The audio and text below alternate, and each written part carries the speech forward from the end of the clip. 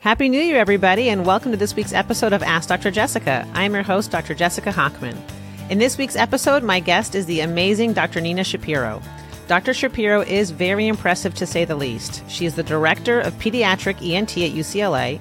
She's a graduate from Cornell University and finished Harvard Medical School, and she has had quite the media presence throughout her career. She's a regular guest on the show The Doctors, and her work has also been featured in the LA Times, NPR, and the Wall Street Journal. She recently wrote a book meant for children to read so that children can actually understand why it's important to be healthy. I read it, it's great, and we talk all about it in this week's episode, so stay tuned. And if you enjoyed this episode, I would be so grateful if you would share it and leave a 5-star review. Hi, and welcome to this week's episode of Ask Dr. Jessica. I'm super excited. We have a phenomenal guest, Dr. Nina Shapiro. She is an ENT at UCLA, and she was also my attending when I was a resident studying to be a pediatrician. Hi, Nina. Hi, Jessica. Great to be here. Thanks for having me. I'm so excited to have you here. I cannot wait to get into what you're here to talk about, which is the new book that you released. I have a copy right here. Yay. The Ultimate Kid's Guide to Being Super Healthy. I'm so excited to talk to you about your book. And you've also written another book recently, Hype. Yes. You're so impressive and prolific. Thank you. So book writing, I feel, is it's sort of especially for doctors. A lot of the book writing that we do is we really feel compelled to do it. So it's not like, oh, let me think of something to write a book about. This is more like, I need to do this. I need to say this and put it down to paper. So Hype was definitely that. That came out in 2018, and that was about medical myth busting. And there are more medical myths now, magnified, than there were in 2018. But, the basis is still the same. It's, the hyperbole of how we're hearing things on social media, even in mainstream media, and how can healthcare workers as well as non-healthcare professionals decipher all of the nonsense that we're hearing on a minute-to-minute basis. So that was a really fun book that I felt like I needed to do. And then this new one, which is The Ultimate Kid's Guide to Being Super Healthy, was also something I felt that, especially around pandemic, kids were really getting the short shrift of all of the health information that we were incorporating and panicking about, and, not really giving our kids the full story. And it made me think that, well, what about other things that are, not pandemic related, that we're not necessarily telling our kids in a way that is understandable and usable for, even elementary school kids. So this was a really fun one to do. Yeah. That's amazing. It's so impressive that you're inspired and that you actually act on your inspiration and actually finish a book. Thanks. So I know that Hype was written a few years ago, but I love this concept that you debunked medical myths because there are so many. Would you mind sharing maybe a couple of your favorite medical myths and that you debunked in your book? Sure. So in Hype, some of it, actually, there was a whole section devoted to vaccines. This was before any COVID vaccine, any COVID infection was known. So, wow. A lot of vaccine myths were out there, as, many of us know, mostly related to children. So, that vaccines can cause the illness. That was sort of brought into COVID vaccines as well, that if you get a COVID vaccine, you're going to spread the COVID virus and that you're going to get COVID. And that was a similar myth for all the other vaccines of childhood, that they were somehow harmful to the immune system in children. So a lot of these myths, are, evergreen. They continue into present day. And then there were other things like drinking water. You have to drink 8 glasses of water per day. No. So food that you eat has a lot of water in it. Almost all foods have water. So you don't need to drink 8 glasses of water per day. So that's a fun, easy myth that, is easy to just say you don't have to do it. That's a fantastic myth because so many people I talk to, they'll be on a diet and they feel like they have to drink 2 liters of water a day. And you can even do harm if you drink too much water. You can, right? You can. Something called, I mean, thankfully it's pretty rare, but something called hyponatremia, where your sodium goes dangerously low. That's occasionally seen in athletes, actually, because they are rehydrating with plain water, and that's potentially pretty dangerous. Like the marathon runners. Exactly. It's always a story of hyponatremia. Exactly. Careful. That's a great myth. And any other ones? Or so vaccines, water? I think, some of the other ones that I think are, just general life things had to do with risk. I find risk very interesting. I'm a surgeon, so I deal with risk benefits every day. Pretty much all of us in medicine are always sort of explaining the risks and benefits to patients about any sort of intervention. But I find that the way people interpret risk is very interesting, and, how to sort of reframe that. Absolutely. Risks of cancer, risks of other sorts of injuries that people get. People sort of lose sight of the very basic, boring stuff we need to stay healthy and stay safe. Wear your seatbelt, don't smoke cigarettes, stay out of the sun. I'm bad about that. But, in general, I think I find that really interesting, that the way people sort of frame risk. So there are several chapters devoted to that as well.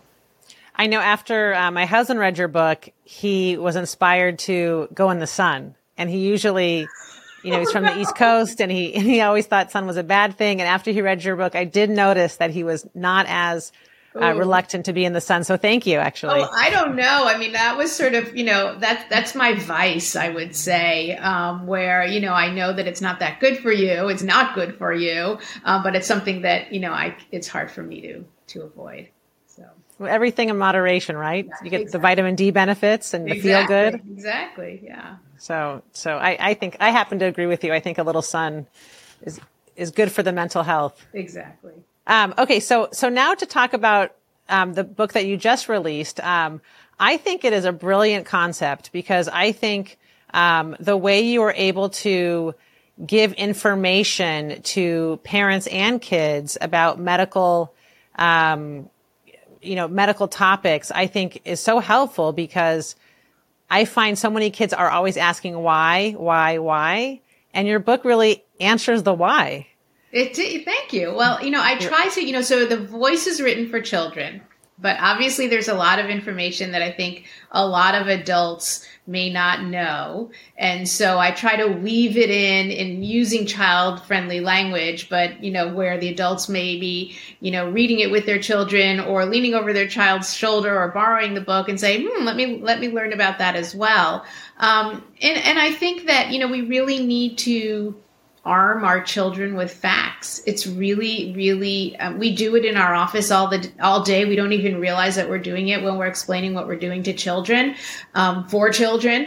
But I think that, just on a daily basis, they deserve to know why they need to stay healthy, and what they need to do, and what those things are for them, how it's working for them, as opposed to just all of this stuff that we're telling them to do, which just seems to them to be orders.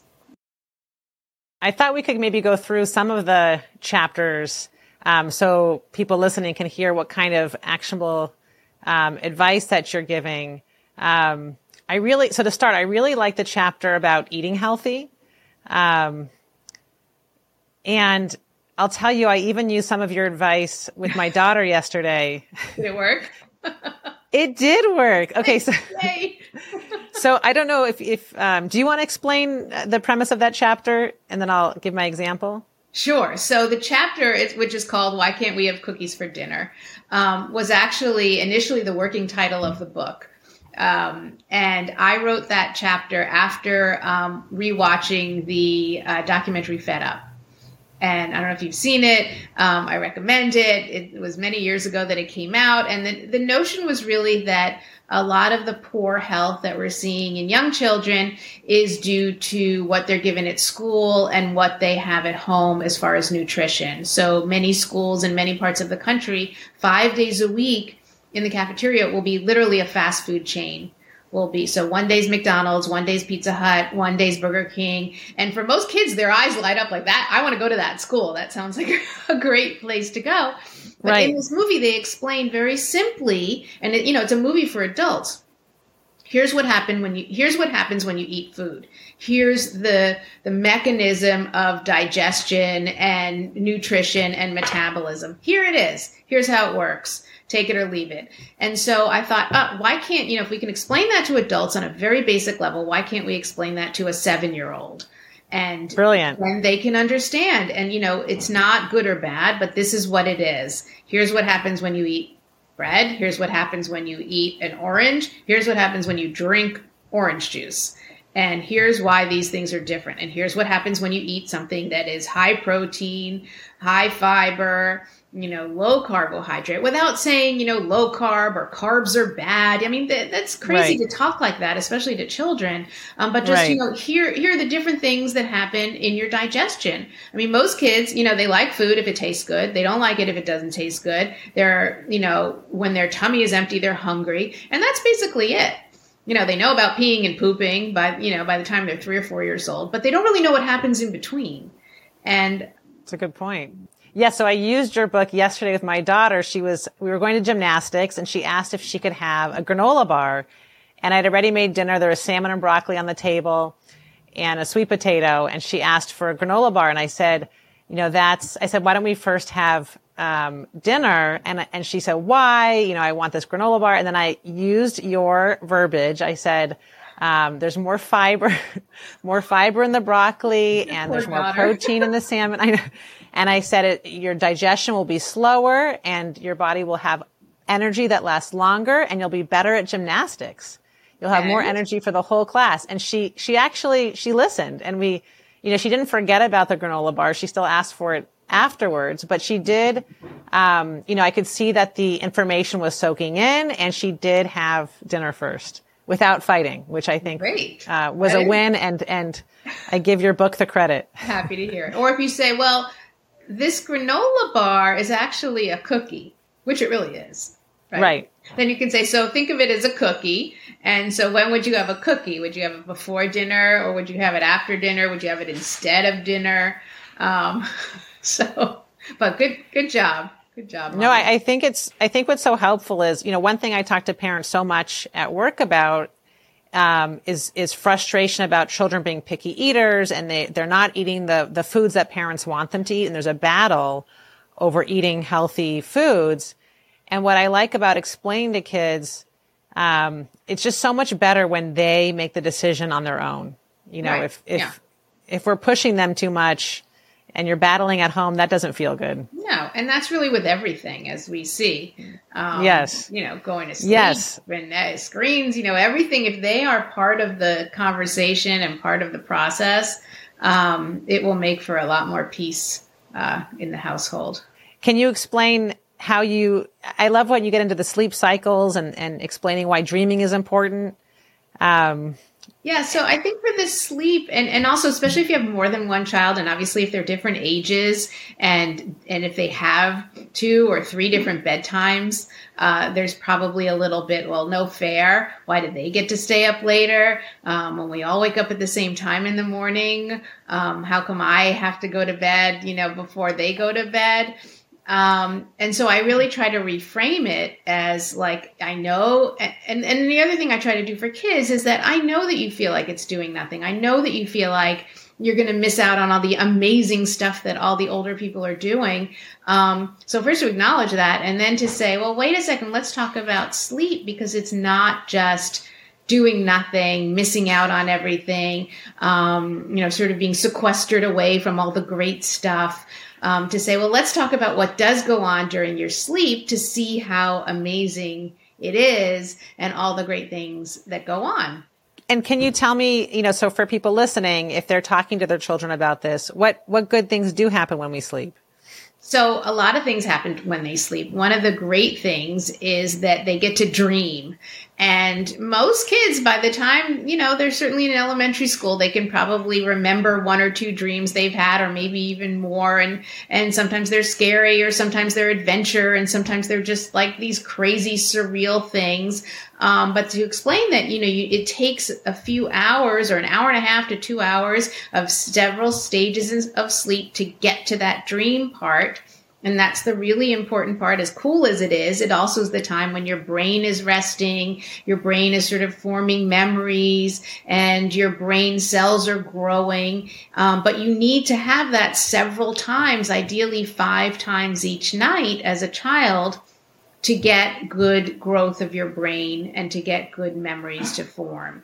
So that that needs to take place 5 times, and it's every 2 hours or so. That's about 10 hours of sleep.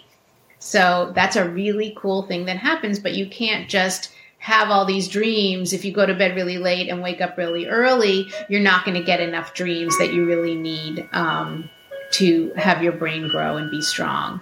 And then all the other things about like your muscles and your heart and your lungs need to rest because you're really active during the day and you want to do well in sports and do well in school. And all those things need a little bit of a break, a little sort of reboot, recharge, just like charging your screen. You need to charge yourself I hate to use the screen analogy, but they can relate to that analogy. You need to sort of recharge yourself to have a good day the next day. It's true. And I like you pointed this out, that there's tremendous benefits the next day. You're much less cranky. You're in a better mood. You have a better day.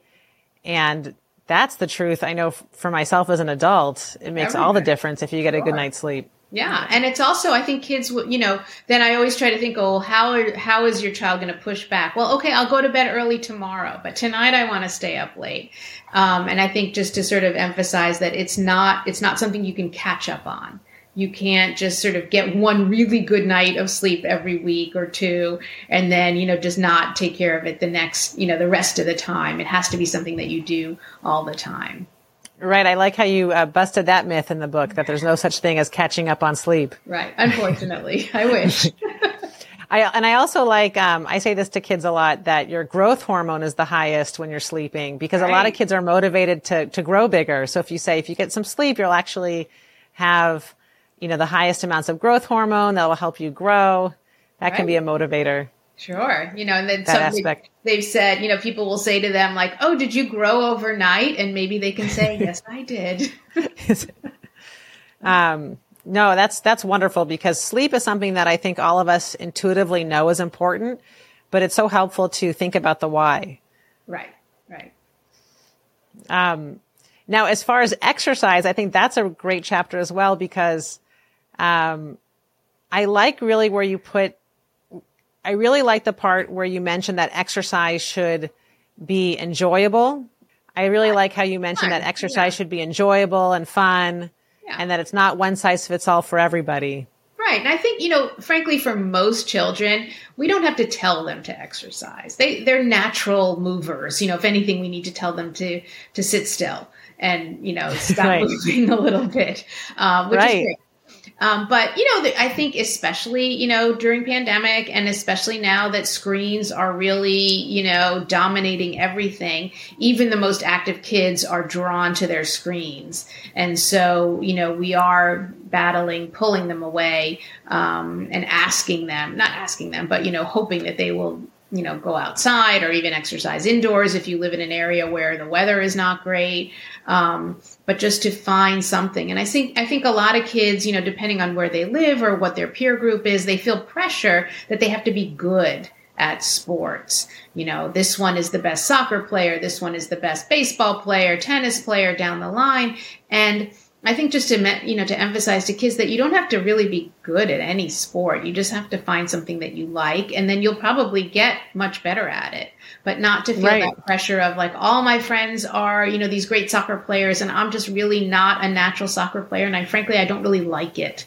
So find something else. There's so many sports that, or even sort of out of the box sports, there's fencing and there's karate and there are these other things that are great exercise, hiking, and certainly in places like Southern California that are great sports that are not necessarily sort of the standard, what you think of, that so many kids do.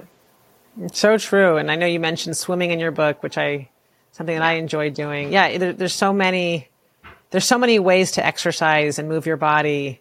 Yeah. And I like that you point out that there's no best exercise. There's no best exercise. And also speaking, I just want to mention for swimming, I do talk about this in the book as well, that I think that swimming is a necessary skill that all children should have, like it or not. I think it's a safety thing. So I give a little bit of a blurb about like, you got to learn to swim because, there's a lot of water in this world. And even if you don't have, if you don't live near a swimming pool or you don't live near an ocean, you will be exposed to water at some point. And just for safety, it's important to learn to swim. And then, most kids like it once they learn. Personally, I ran cross country in high school because I wanted to do a sport and you didn't have to try out for cross country. They took everybody. And I'm not naturally athletic by any means. I think I was the worst or the second, I should say not the worst, the slowest or the second slowest on the JV team. But you always finished. I always finished. And I have to say to this day, I still enjoy it. So, and I think that's, to me, I'm so glad that I participated and learned something and I improved from, for my capabilities.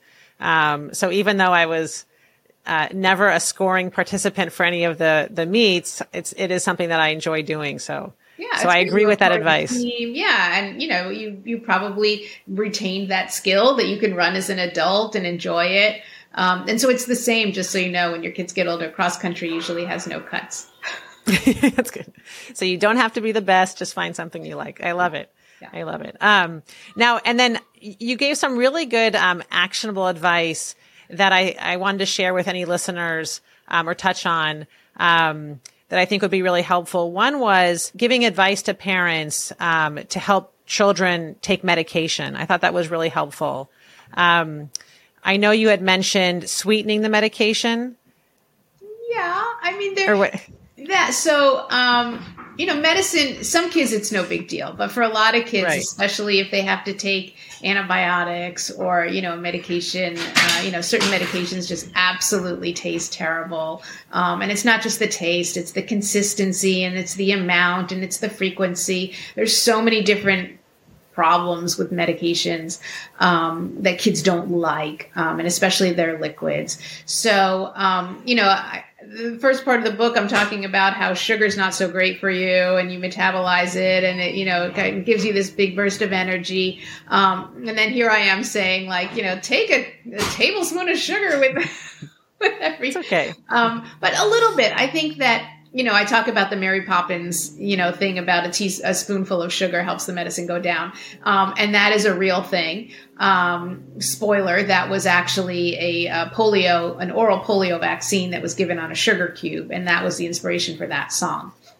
Fun fact. So, but, sometimes, if it's used as a chaser, that sometimes will inspire a child. So, if you take this medicine, you can have this little sweet thing afterwards to kind of get the flavor away. So that's one thing to do.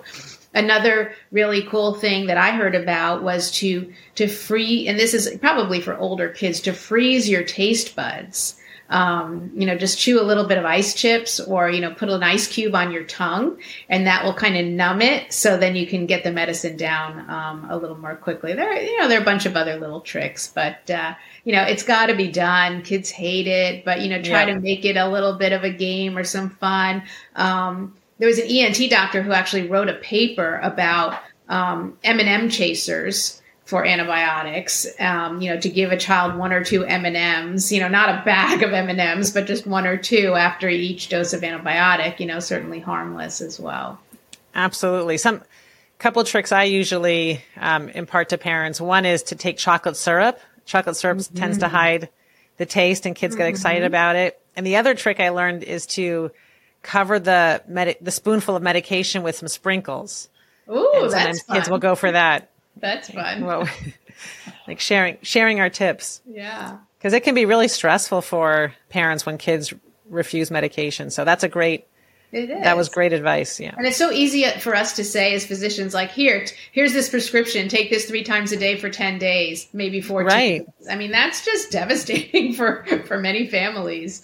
So it's true. I feel for that. No, I have my oldest child does not like taking medication, and it's a struggle. I agree with you. It's easy advice to give, and then it's always hard to do to implement. Yeah. Yes. Yeah. And then I also like the advice that you gave about sleep. I think sleep is such a important topic for parents.